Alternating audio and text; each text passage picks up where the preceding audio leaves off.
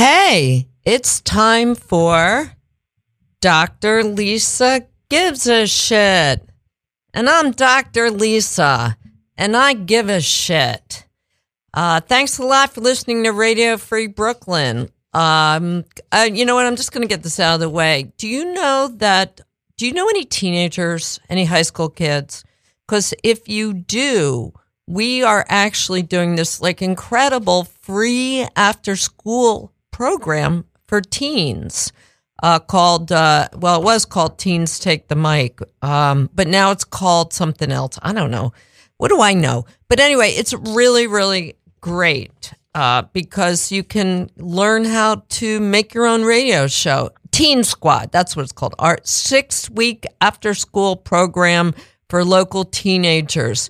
So go to radiofreebrooklyn.org/afterschool. It's crazy.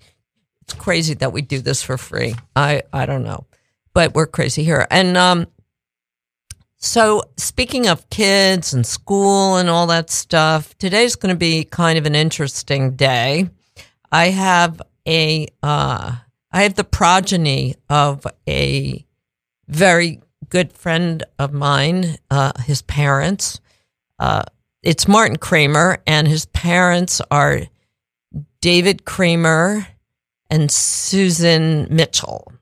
A lot of people may know David Kramer because he is a very successful artist, very, very successful, and he's been on the show a couple of times.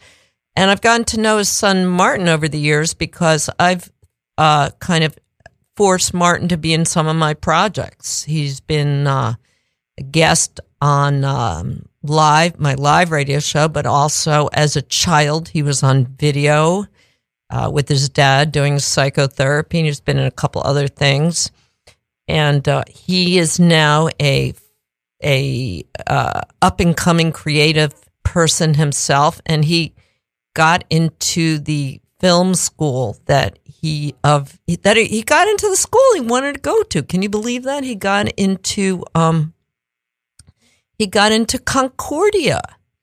He went to Montreal. So we're going to be hearing from him in a minute. But I just really wanted to tell you the story about what happened to me this morning. So I went to my favorite place in Bushwick, and I had breakfast with a friend of mine. And she doesn't live in town, and I thought I was showing her like some local cool Bushwick culture. And do you know what happened? There was a fucking bug in her breakfast.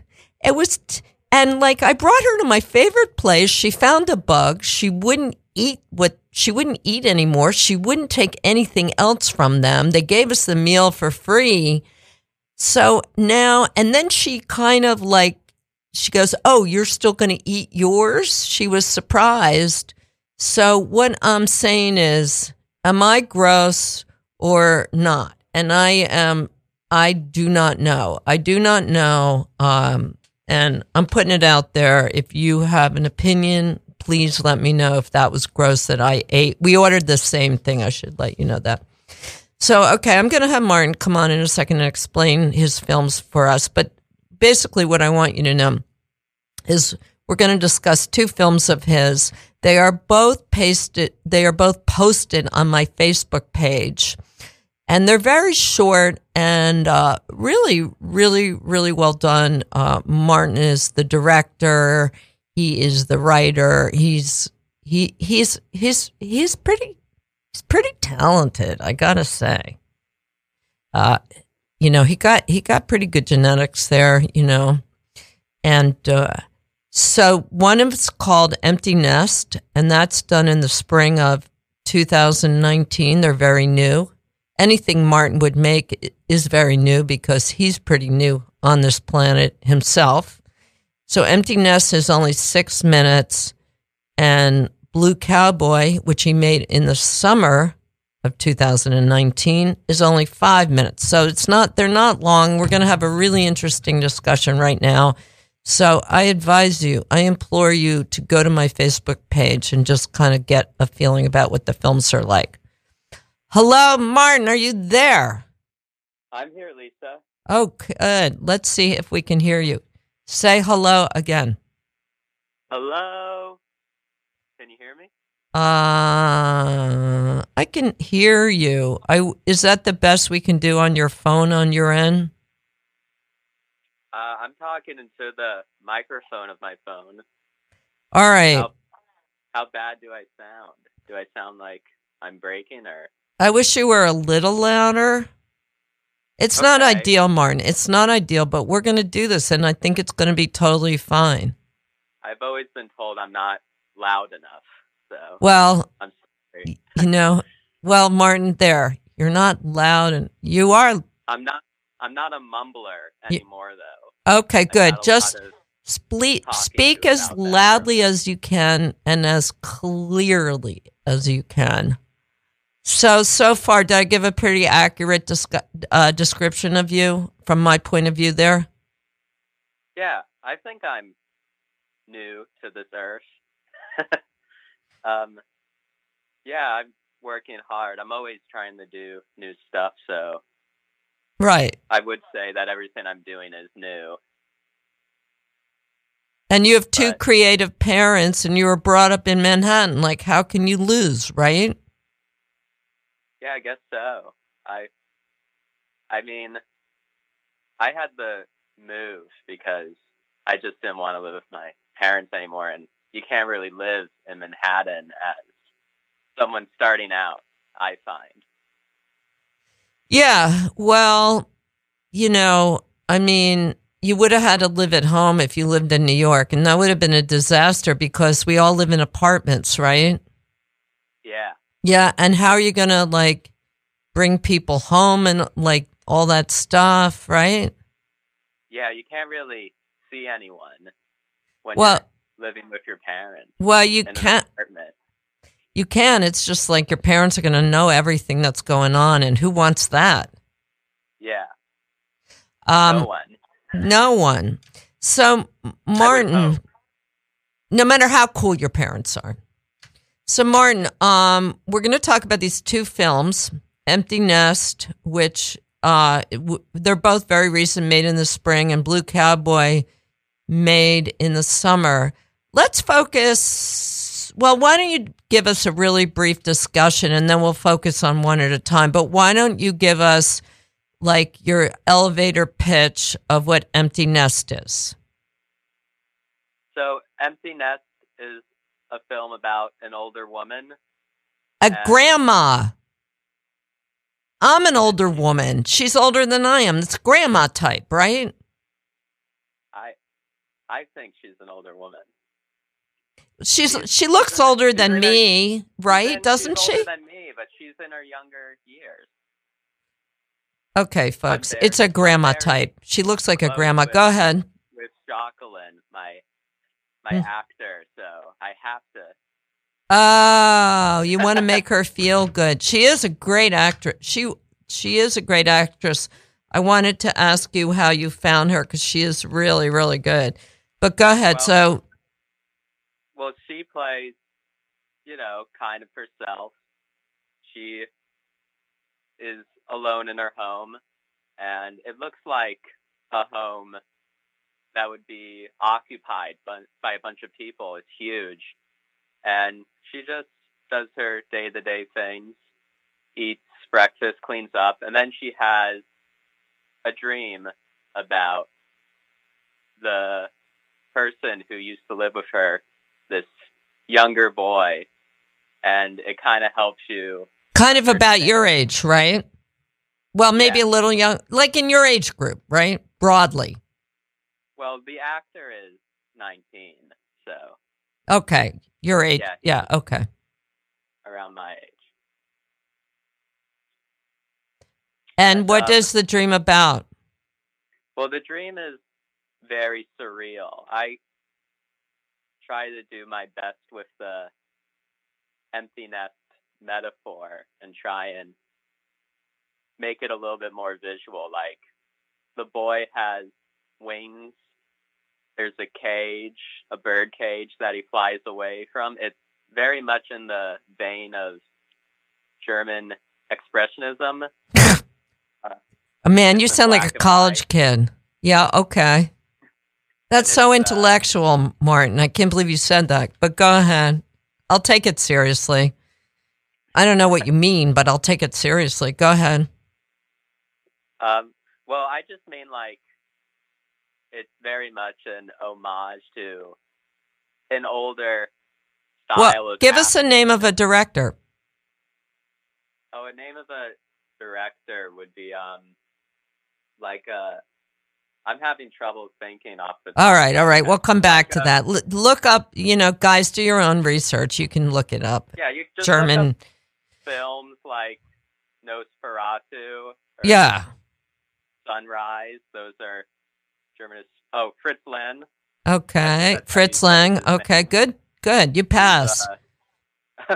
You know what I really like about the one of the things that really stood out to me about the directing in that film, Martin, is the way that you transitioned into the dream sequence, because I thought it was very, very well done. I thought it was that's a hard thing to communicate, and I think it's hard to communicate it in a non-cliched way. And I thought you really got that down very, very, very well and in an original way. That was a really good move. Oh, thank you. Yeah. I worked really hard to juxtapose real life and dream life. I've been writing down my own dreams and such, and really been paying attention to them. And even that's not enough. I had to co-edit the film with my partner, and we had to. We were just like, how can we make something look like a dream and feel so emotional? And that's why it's in black and white, so it could have the super grim field. And I also, in shooting, it's shot in a studio where I put these infinity black curtains everywhere. Mm-hmm. And when we color correct that into being black and white, the goal was to make it look like this infinite space that's never ending black. And I felt like that really helped. Yeah, good job. Did you do this? You did this at Concordia? Yeah, it was an assignment. Oh. And this may make the form of the film make sense. The form was to make a film with non-sync sounds. Ah. So all of the sounds were recorded after the shooting. Oh, wow. That's tough. They really are teaching you crap there, aren't they? So listen, Martin, tell us about the other film. The other film, Blue Cowboy, is more grounded. I would say there's a flashback, but no dream stuff. It's about a cowboy who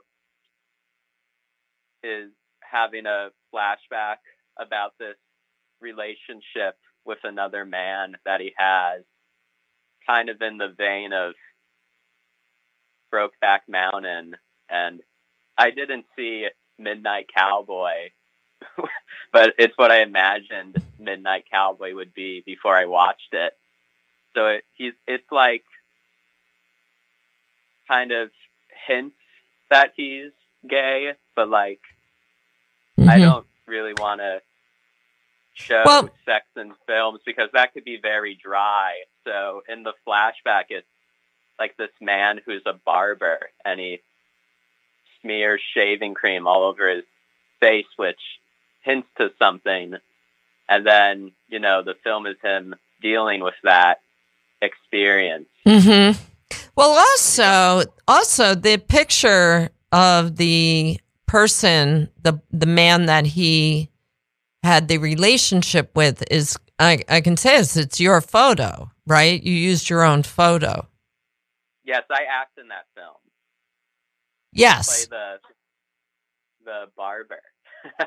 Oh, really? Oh, yeah. But I mean, you're also his kind of interest, right? His romantic interest or whatever, his interest. That's the role I play. Right. And so it's kind of interesting and a little unexpected that you would have put yourself in that role, right? To some of us. Yeah. Right? I mean, not like just wouldn't have. I mean, I think you took some personal risk there, some emotional personal risk in doing that, right? Involving making the film and then including yourself in there, right? That must have felt a little risky. Yeah, it's a little risky. You're pushing yourself, which is good. We like that. Because you're doing a performance, which is always demanding. So I made it a little easier on myself. There's no speaking. It's just very physical. And, like it's a tough subject. Mm-hmm. So let's talk in depth about the first film called Empty Nest. Now, the thing is you made that in the spring of 2000, this past spring. And I released that in spring. Oh, and when did you make it? There's a lot of snow in the movie, so I don't. When did you start it? When did you start it? I started around December and filmed it in February, and then I released it in April, the spring. Okay, so the point I want to make is that you left for college in the fall, right? Yes. In September, and this film called Empty Nest was made in December, correct? Yes, it's very related to my move. Right. So I want to hear about that. I want to hear. So what were you thinking? I was thinking about a lot of things that I could luckily talk about now because I was very sad at the time. I was going through a lot of anxiety because I, for one, had moved to a new country, and because I live in Montreal now, and two, I'm starting university, and three, I have to make this film. But something was going on that was very personal to me, which was my grandfather was dying, and I felt like I left my family that was going through something very emotional at the time. And I felt like it was hard to project those feelings, from a distance. So I thought that putting it into a film would help. Wow. So, did you talk to your parents about it? Was your mother's father, right? Yes, it was. So did you talk to your parents about this directly, this feeling? Yes, I did. So they knew you were. They knew you. It was very hard at first because when I told my parents I was having anxiety attacks, it was very unfortunate, but my grandfather actually died at that time, and they decided not to tell me. Oh. When I came back to New York, so, which I am grateful for because, it was already so much. But I did have this perception that my grandfather was still dying while I was away. So do you think that this is what I'm wondering about? I think that, also listeners, you guys out there, listen, I've been to this house. I know it. I know what the situation is. It's a fairly generous 2-bedroom apartment, but it's a Manhattan apartment. And Martin is an only child, and he grew up in this apartment his whole life with these two people, and they're all I think they're all pretty open people and stuff like that. And I think it's probably a big deal. It's not like, it's not like somebody living in a house with like 4 brothers and sisters going off. I mean, that's a pretty tight family unit, right, Martin? Oh yeah, it was very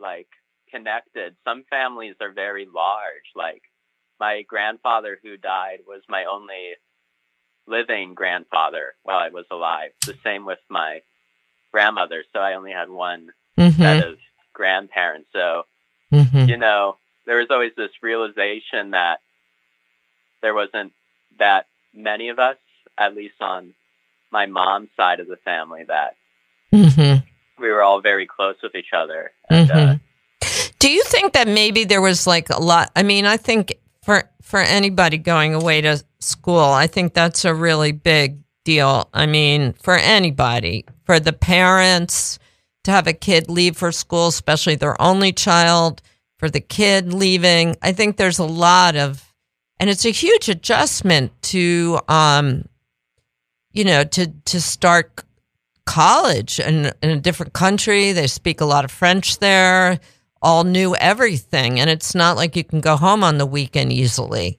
So do you think that maybe all the stress of starting a new life change, a new life phase might have added to that naturally? Oh, for sure. When I moved, it was very exciting at first because I was meeting all these new people and starting out. And then that slows down and you officially live here. And that's kind of when it gets a little heavy.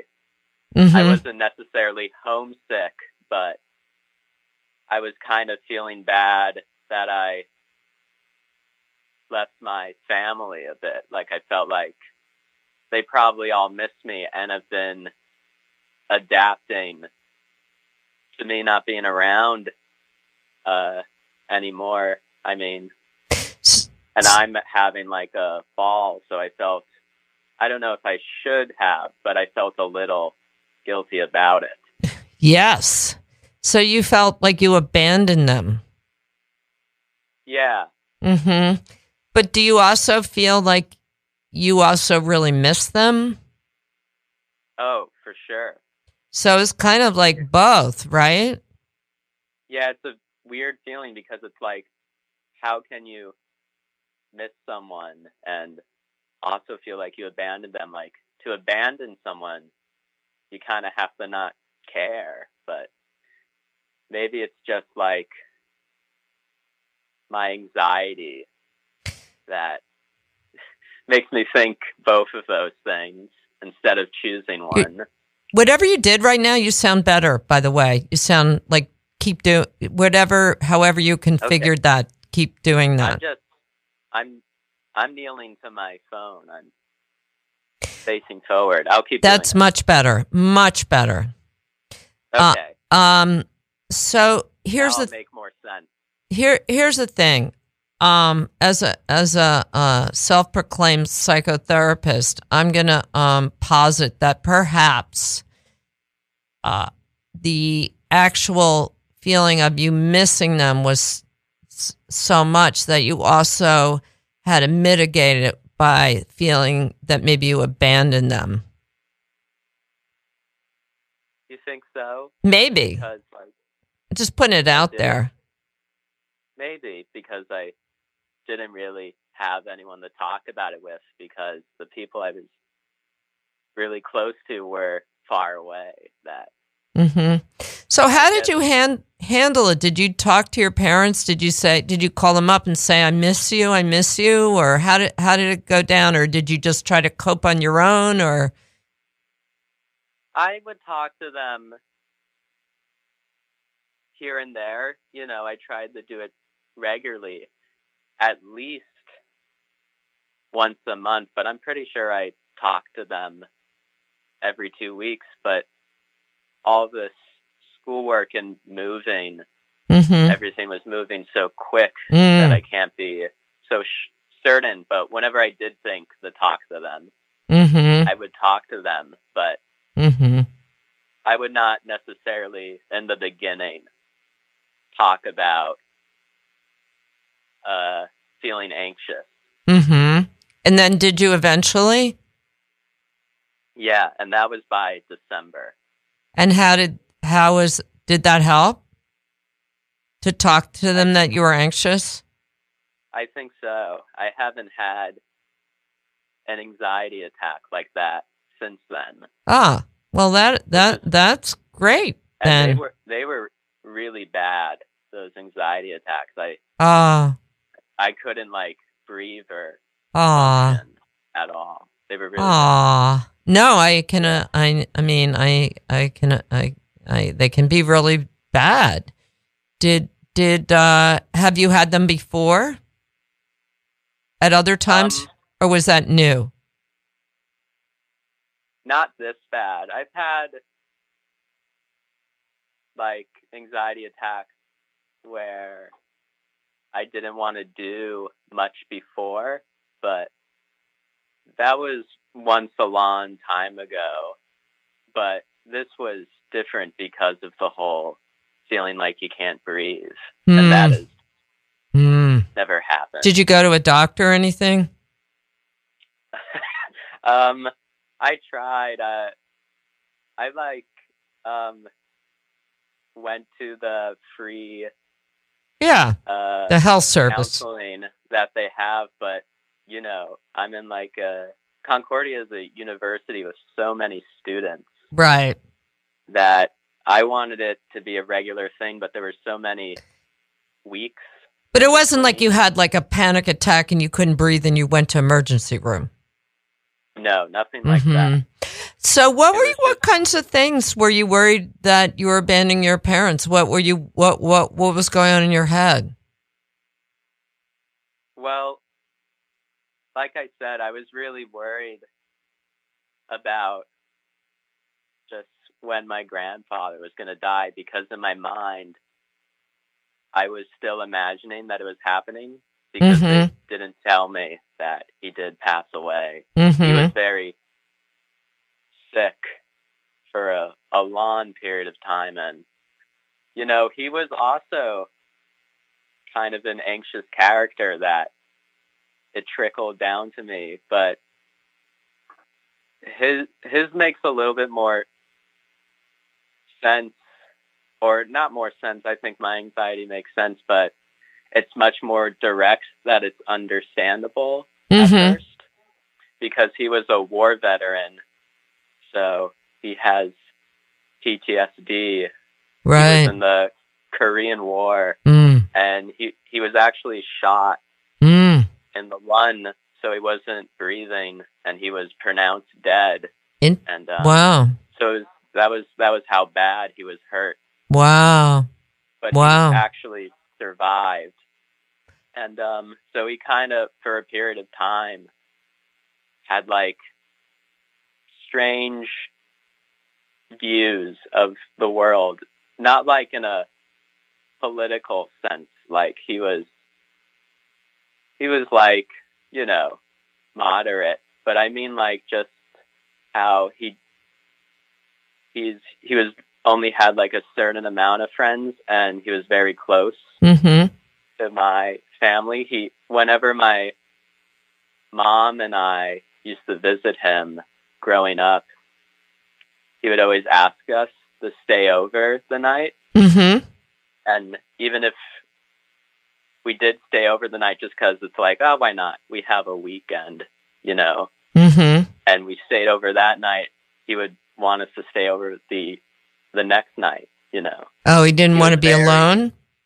Yeah, he was very cleaning person. Where? So that's why I felt guilty about leaving. He's emotionally neat.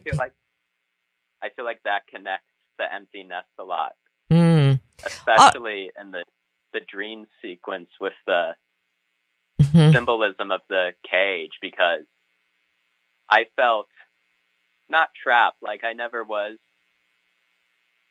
against my will or anything, but it was very emotionally demanding to always be there. Right. I felt guilt leaving. Right. That's why you put the bird cage with the bird that escaped, folks, in the film, right? How often did you see him? Like, where did he live? He lived in Bayport, Long Island. That's not too far. So you probably saw him a lot, right? I did. Mm-hmm. And that's why it's kind of weird that it would still not feel like enough, you know? Mm-hmm. So I felt like that trickled down to my anxiety that I have about abandoning my family, even if that's not true. It just feels true because of that. Right. Well, there was also probably some ambivalence about visiting him. Like, there's part of you that wanted to see him, but there's part of you that just was like, oh, I don't want to go. What kid wants to go to spend the weekend with the old guy? Let's be honest, especially if they're over 12. I like my grandparents a lot, but like I said, because my grandfather had like strange views of just like how to socialize with people. His idea of hanging out was just watching TV all day. Because, you know, that's like the easy old American dream is that you get big cars and big TVs. Yeah. And like, that was really cool when I was growing up from like 1 to 12, but eventually it's like a little bit numbing. And of course. you don't want to watch TV anymore. I was like,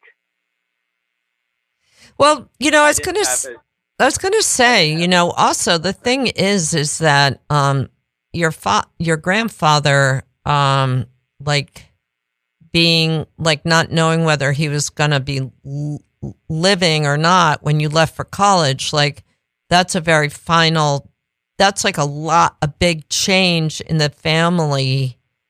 And the timing of it must have put a lot of extra pressure on.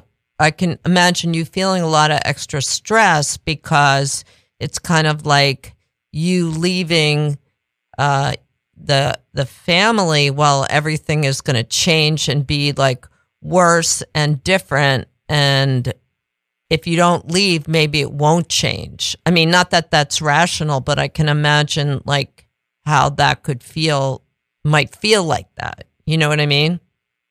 I know what you mean.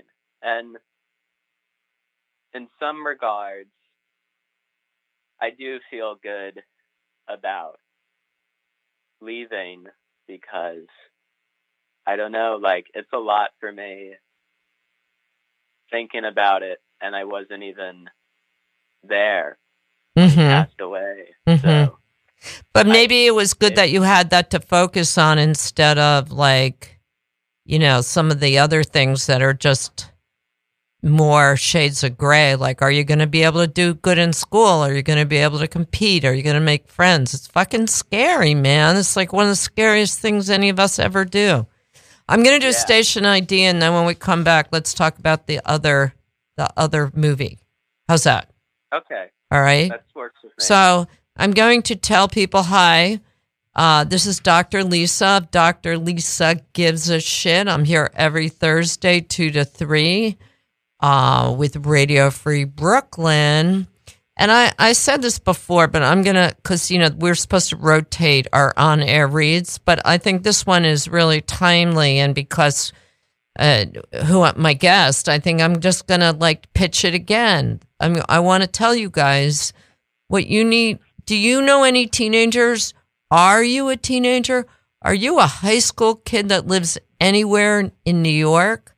Because if you are, you have this amazing free opportunity to join our after school program. It's a really, really great program, all kidding aside. It's called RFB Teen Squad, and it's a 6-week after school program for local teenagers to learn media by making radio shows, okay? I'm with local professionals. That's us, but real professionals.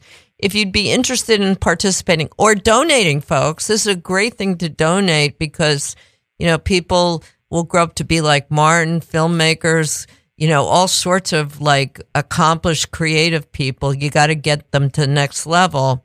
So go to radiofreebrooklyn.org, radiofreebrooklyn.org/afterschool. And remember, all donations are tax deductible. Okay, back to you, Martin. So let's get another recap of, so your parents are okay. Let's just finish that. Like, I think they're doing really well. Like you don't feel like that you're abandoning them anymore, do you? Or do you? No, we feel collectively way better now. It's better, right? You got your own life. They're proud of you. You made the transition, right? Yeah, everything I think worked out. And you're really, I think it's impressive. I think they're impressed. I'm impressed. I think anybody would be impressed to see somebody. I mean, you wanted to go to Concordia really bad. That was, you were really hoping to get in there, and it happened. See that? Yeah. See that? If you're a parent, don't ignore your kid. Help them out. Encourage them. It may be difficult, but encourage them. It works. Sometimes. It worked with Martin. So far, Martin, you're not off the hook until you get that Sundance thing going. That's true. All right. They'll always be nagging me. That. You're off to the races. There's just no doubt. But you still got to keep that going. You can't, this is not just like, hey, I made the transition. We're all cool now. You know what I mean? You got to keep going. And you will. I believe in you, Martin. You know that. My parents want producer credits now. And they don't. Well, that would be honest. They should get them. So let's talk about your other movie, Blue Cowboy. So Blue Cowboy. I'm going to describe it for you in my words because let's see if I can add something. That's a good idea. Let's see if we can add something to this or something different. The way I see it is, it's a cowboy looking at a picture. He's kind of like in the bathroom or something, a very macho sort of, did remind me of, cowboy, Midnight Cowboy a little bit, but just, much subtler. And he's looking at this picture of a guy. It's you. He goes out on, he's downtrodden. He's walking around a really freezing cold Montreal. He gets to the water. He rips up the picture of you, Martin. I forgot about that barbershop part, so let's just forget about that now. And we're getting to the hot, we're just talking broad strokes.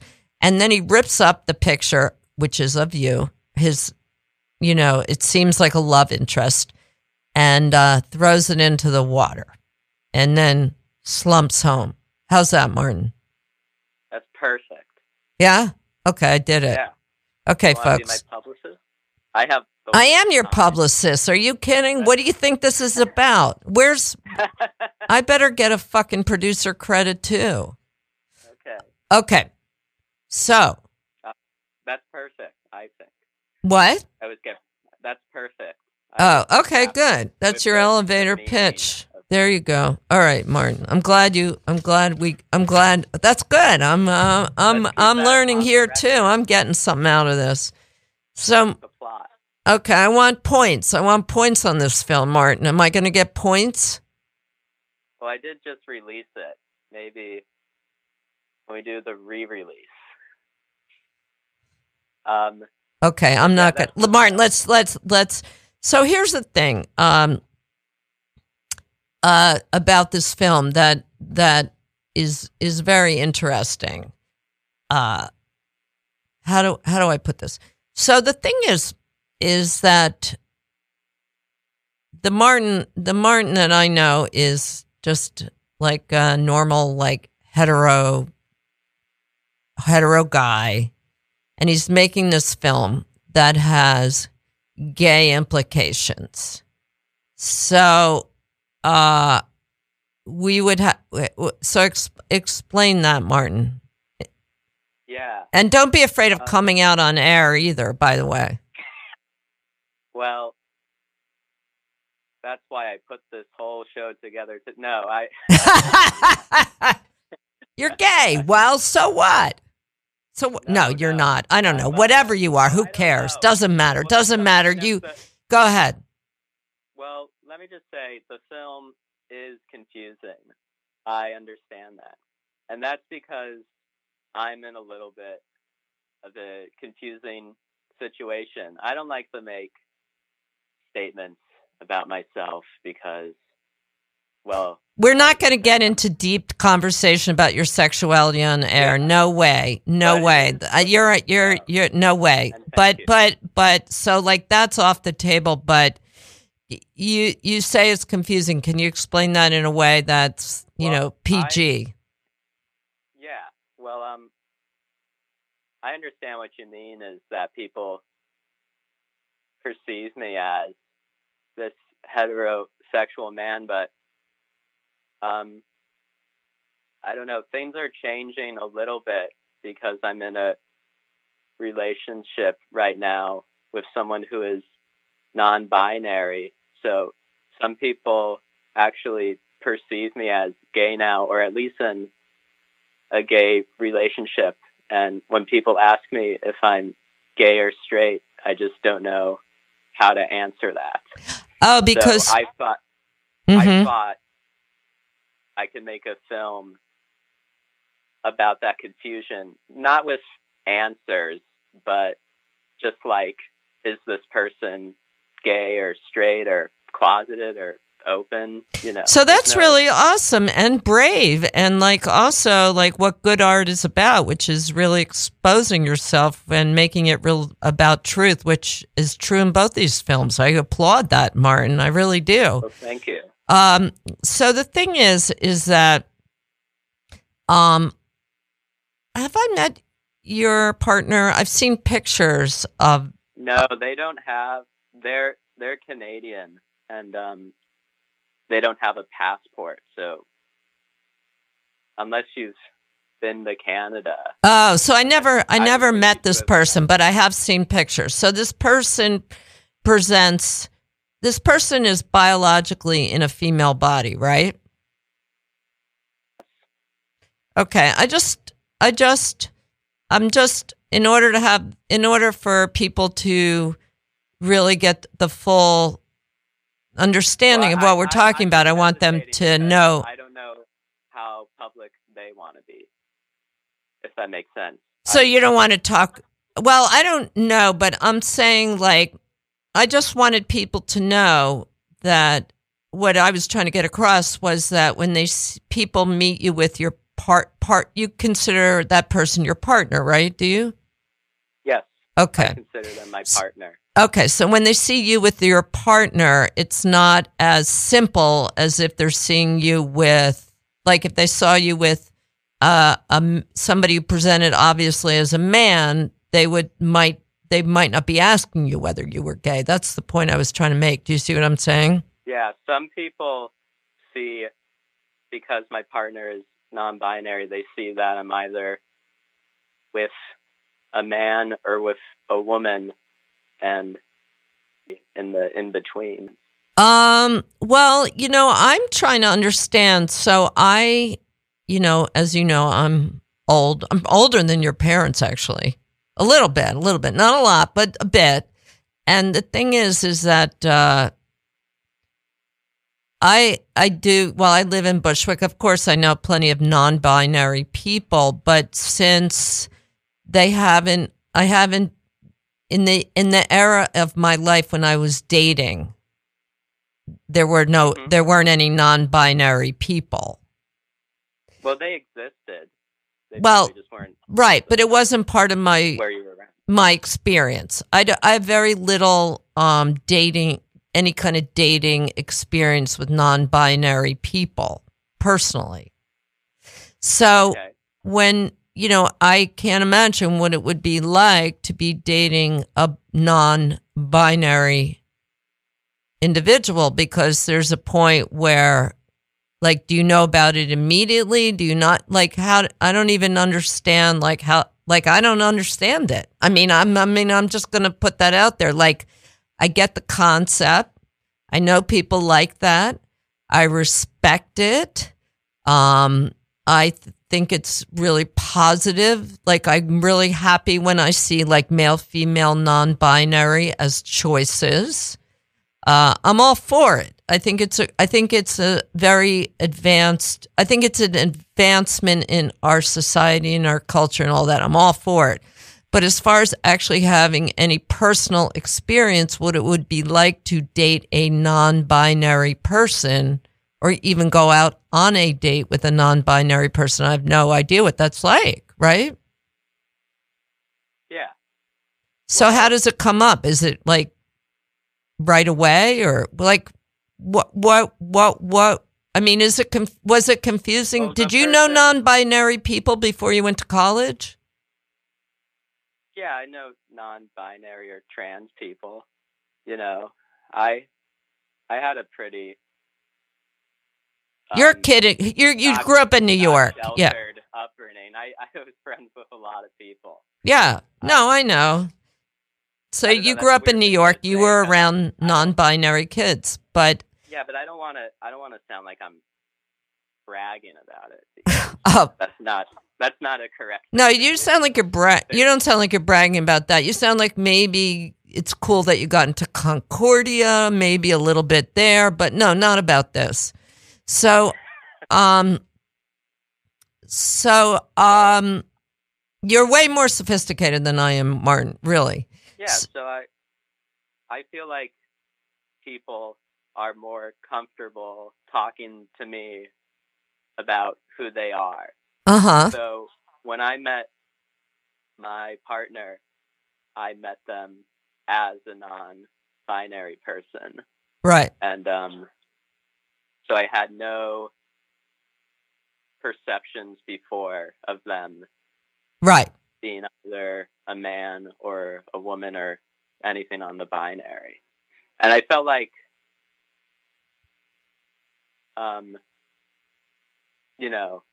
we understood each other right away. Mm-hmm. Mm-hmm. It's not necessarily something I would ever think about growing up, because I was always under the perception, because, it's just how we're institutionalized, that I was going to be dating a woman one day. You know what I mean? Okay, here's a question I want to ask you. Now, you were attracted to this person, right? Obviously. Yeah. I mean, I'm going to take that for granted. And it is, I think until this relationship, you probably identified as hetero, right? Yeah. Okay. So you were attracted to this person who presented as female and biologically as female. So, and they presented themselves as non-binary. Okay, but it still has a female body. True? Genetics. Well, they work hard to kind of hide any features that you would be thinking either or, the in-between. Okay, I'm going to just get down to brass tacks here. If the two of you are naked in a room together, they're not hiding anything. Yeah. Okay. I thought we were talking about before. Was what? Well, so I'm saying, like, do you think if it was a male biologically, and you can tell me to shut up if I'm out of line. I don't want to push this. Am I pushing this? Is this okay to talk about it? It's a little bit pushing, but I would just like to say that when I met my partner, I did not jump to any conclusions, because of if you were there, you would understand that they presented themselves in a way where you You really You just couldn't think tell? it's the in between. Oh, you mean you? Okay, so maybe I'm just. That's like the point, is that you don't look like you're on the binary. Oh, so I'm misunderstanding out of my naivete. You didn't really know if it was a male or female. Is that what you're saying when you met them, or male female biologically body? Yeah, Okay, so that's what I'm missing. I missed that, right? it's okay. Oh, I understand. okay. Well, no, but thank you, Martin. Thank you. Now I get it. Or I get it more. Now I get it more. Okay. That's interesting. I learned something there. I hope everybody else, I hope all the old people out there, I hope all the old people out there get that. I get that. Well, I'm on the binary. I see myself as a man and present myself as a man, so I'm not really the ambassador of non-binary people, by the way. No, but I mean, it's just fundamentally, I learned something there, and that's the whole point here of what we're trying to get done as human beings, talking. Okay. Well, I'm glad I could help. Thank you, I appreciate it. But as far as how about out in the world? Is it like is it challenging to be in a relationship like that, or Martin, I just want people to know, you're a really great guy. You're very like a loyal, really decent guy. This is the only, I've known you, a long time, and this is the only person I've seen you involved with. So I know they mean a lot to you, and they must be really special. There's no question about that. This is you are not a fly-by-night type person in in relationships. I want everybody out there to know that about my friend Martin Kramer. So, what's it like? Is it challenging being, going to what comes up for you that's different? Or what are you getting? What are you learning? What can you share with us? What comes up for me is, as I said before, some people either see me as straight or they see me as gay. And at first, because like I said, I was grown up to be a heterosexual person, when people were talking to me like I was gay, there would always be hesitation where I would just say, no, I'm straight, but I am dating this person, and I don't know. I don't even think saying that I'm gay is the right answer. Mm-mm. But what I am saying is that I feel like I don't have to be certain. Oh, that's interesting. That's been a really good feeling. Oh, wow. You are sophisticated. Wow. Thank you. I don't know about that. Wow. So, did being with this person, so did this whole question of your sexuality come up, and is that what the film is? That inspired the film? Yes, that inspired the film pretty heavily, I would say. And even while making the film, I wouldn't necessarily tell people that. Mm-hmm. So I don't know if some people watch the film and they're like, this guy, he's totally gay and coming out, or some people think like, this guy's just faking and queer baiting. Like, I don't know if that's right or wrong. You know what I mean? Well, what's really interesting about it as a piece of art is that just as a piece of art, like if people see it and they don't know you, they probably, are going to think it's a gay film or something like that. But what's really interesting is that's all irrelevant, because as a piece of art, you made that to discover things and learn things for yourself, right? And that's more important than, your own growth is more important, is what the art's about, right? So you made that a priority, and it's a great example of that, right? Yeah. That makes sense? I think that's, yeah. Mm-hmm. I did try to make it personal. Mm-hmm. I didn't So did want you it to be fake or try Did- and copy. did that help you express that confusion? I think so. Because when people saw it, they saw you as gay in the film, right? Yeah. Or you saw yourself as gay. Well, I portray like a gay character in the Right, film. right. So it's very interesting. I think that's a really interesting idea. Yeah, I try to make it a little bit more easier for mhm. people to understand, because as we had our little confusing conversation, I decided to just make both of the characters very masculine people, because Mhm. sometimes, people still think that like being gay is just Mhm. being a homosexual. You know what I mean? Right. So I felt like, Does your It was- partner, it's does your, important I'm to sorry to have- interrupt you. I just want one more question because we only got like 2 minutes left and I want to make sure we get your webs, where to look at your work.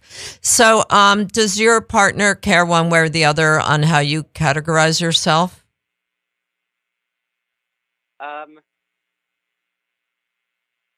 Or is that something that you think about? Yes. What? I think in the beginning, yes. And now it's no longer a problem because we both just care about each other. Right. It's great. That's Your parents all must that have a matters. good And that's- relationship. They made a good example for you. Look at that. So Martin, let's go through where they can, first of all, these two movies are short films. They're short, 5-6 minutes. Come on, folks. They're both on my Facebook page, so you can see them. Yeah. But if you don't, and then I'm going to post them again when I post the episode. But if not, you can go to Martin Kramer. Just search Martin Kramer on Vimeo. Is that correct, Martin? Yeah, go on Vimeo. You could search up my name, Martin Kramer, or search up the titles of the films. And those titles are Empty Nest, and the other title is The Blue Cowboy. Okay. Thank you so much for calling in, Martin. I feel like this was great. I feel like, I love you, Martin. Okay. There you go. Thanks. I hope my partner isn't upset that I mentioned them. Well, I think it's very clear that you're respectful to them. And, I hope that if anybody was disrespectful, it might have been me. And that was totally out of naivete. And I apologize if I was disrespectful. And I hope I wasn't, because I don't mean it that way. What? I hope I didn't. I hope I wasn't either. I hope I didn't. I think that you really care about this person a lot, and I think that's the most important thing, and you respect them a lot, so I'm going to go with that. But I want to talk about the person who's been helping me out in the studio today, my new lovely friend, Kay. She is so great. She's, like I keep saying to her, Dr. Lisa gives a shit.